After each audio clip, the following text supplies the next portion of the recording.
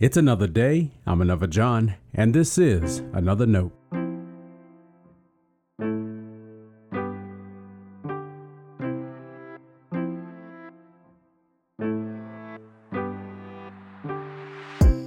Today's edition of Another Note is titled, How You Read the Bible.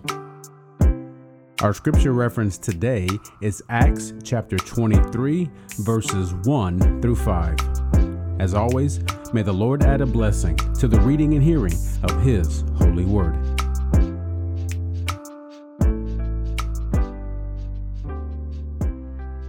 While Paul was looking intently at the council, he said, "Brothers, up to this day, I have lived my life with a clear conscience before God."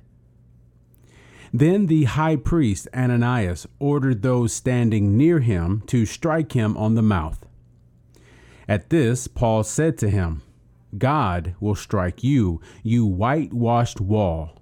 Are you sitting there to judge me according to the law, and yet in violation of the law you order me to be struck?" Those standing nearby said, "Do you dare to insult God's high priest?" And Paul said, "I did not realize, brothers, that he was high priest. For it is written, you shall not speak evil of a leader of your people." This is the word of our Lord. Thanks be to God.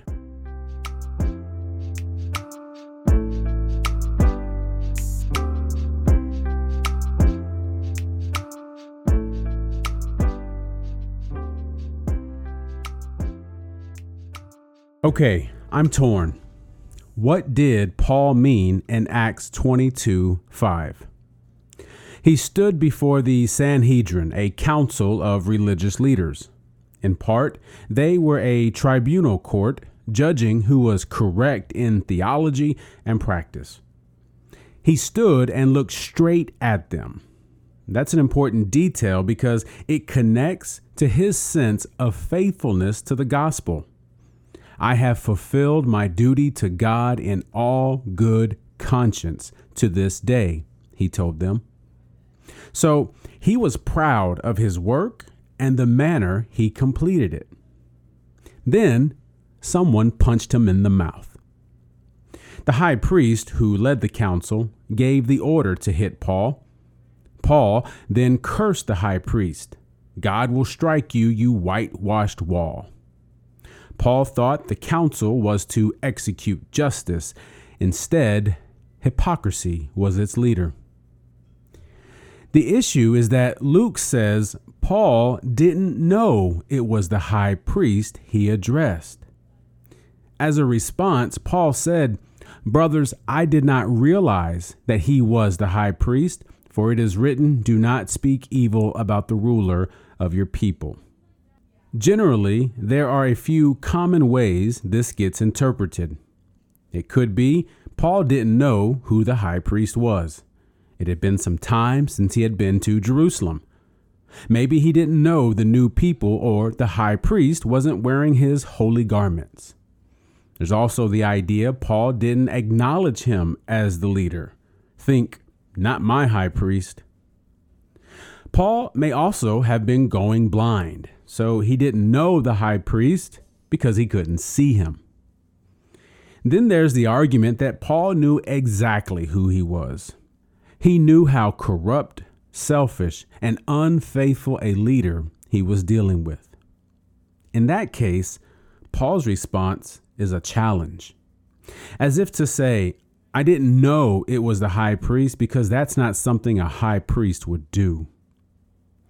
I lean toward that interpretation.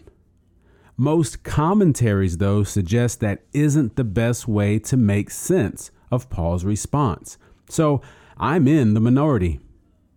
I'm torn because I could see myself saying something like that with that kind of intention. After all, Jesus made a similar charge to a group of Pharisees. Maybe those words were on Paul's mind. Then again, he quoted a commandment from Exodus suggesting he spoke ill when he shouldn't have. And remember, he was proud of the good conscience of his ministry.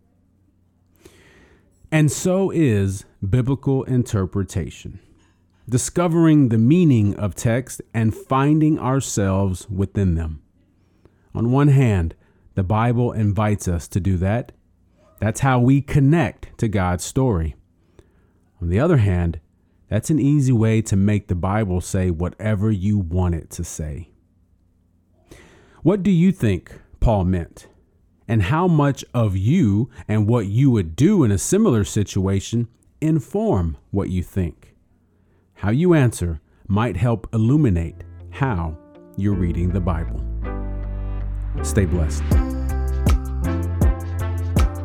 Now, before you go, let me make sure you know I love you and you are a blessing to me. Thanks for listening to another note. I hope it helps you live a life worthy of the calling you have received. Let me know if I can pray with you and help us reach others by sharing today's devotional or leaving a review wherever you listen as a podcast. And finally, make sure to check out the website at anotherjohn.com. God be with you.